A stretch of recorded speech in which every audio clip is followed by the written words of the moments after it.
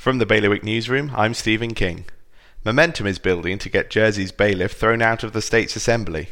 According to the politician leading efforts to split his dual role, a controversial speech by the bailiff on the care inquiry this week tipped numerous politicians over the edge, including some that had previously supported maintaining his traditional position. Guernsey's states have released an external review which was a crucial piece of evidence in the manslaughter trial of Lauren Ellis today.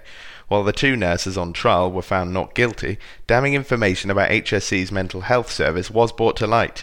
The committee said it had and was enacting suggested improvements. Both Ireland's Church of England's churches are likely to be overseen by the Bishop of Salisbury going forward after a recommendation from the Archbishop of Canterbury. That comes after a report was conducted by the Archbishop's Commission following the collapse of the island's relationship with the Bishop of Winchester. And a key road between St Peter Port and the north of the island has had its closure extended again. The Grand Boet will be shut for a further week as sewer works continue. For more details, go to bailiwickexpress.com. Your weather, cloudy with isolated showers and highs of 18 degrees. Bailiwick Radio News, sponsored by IQ.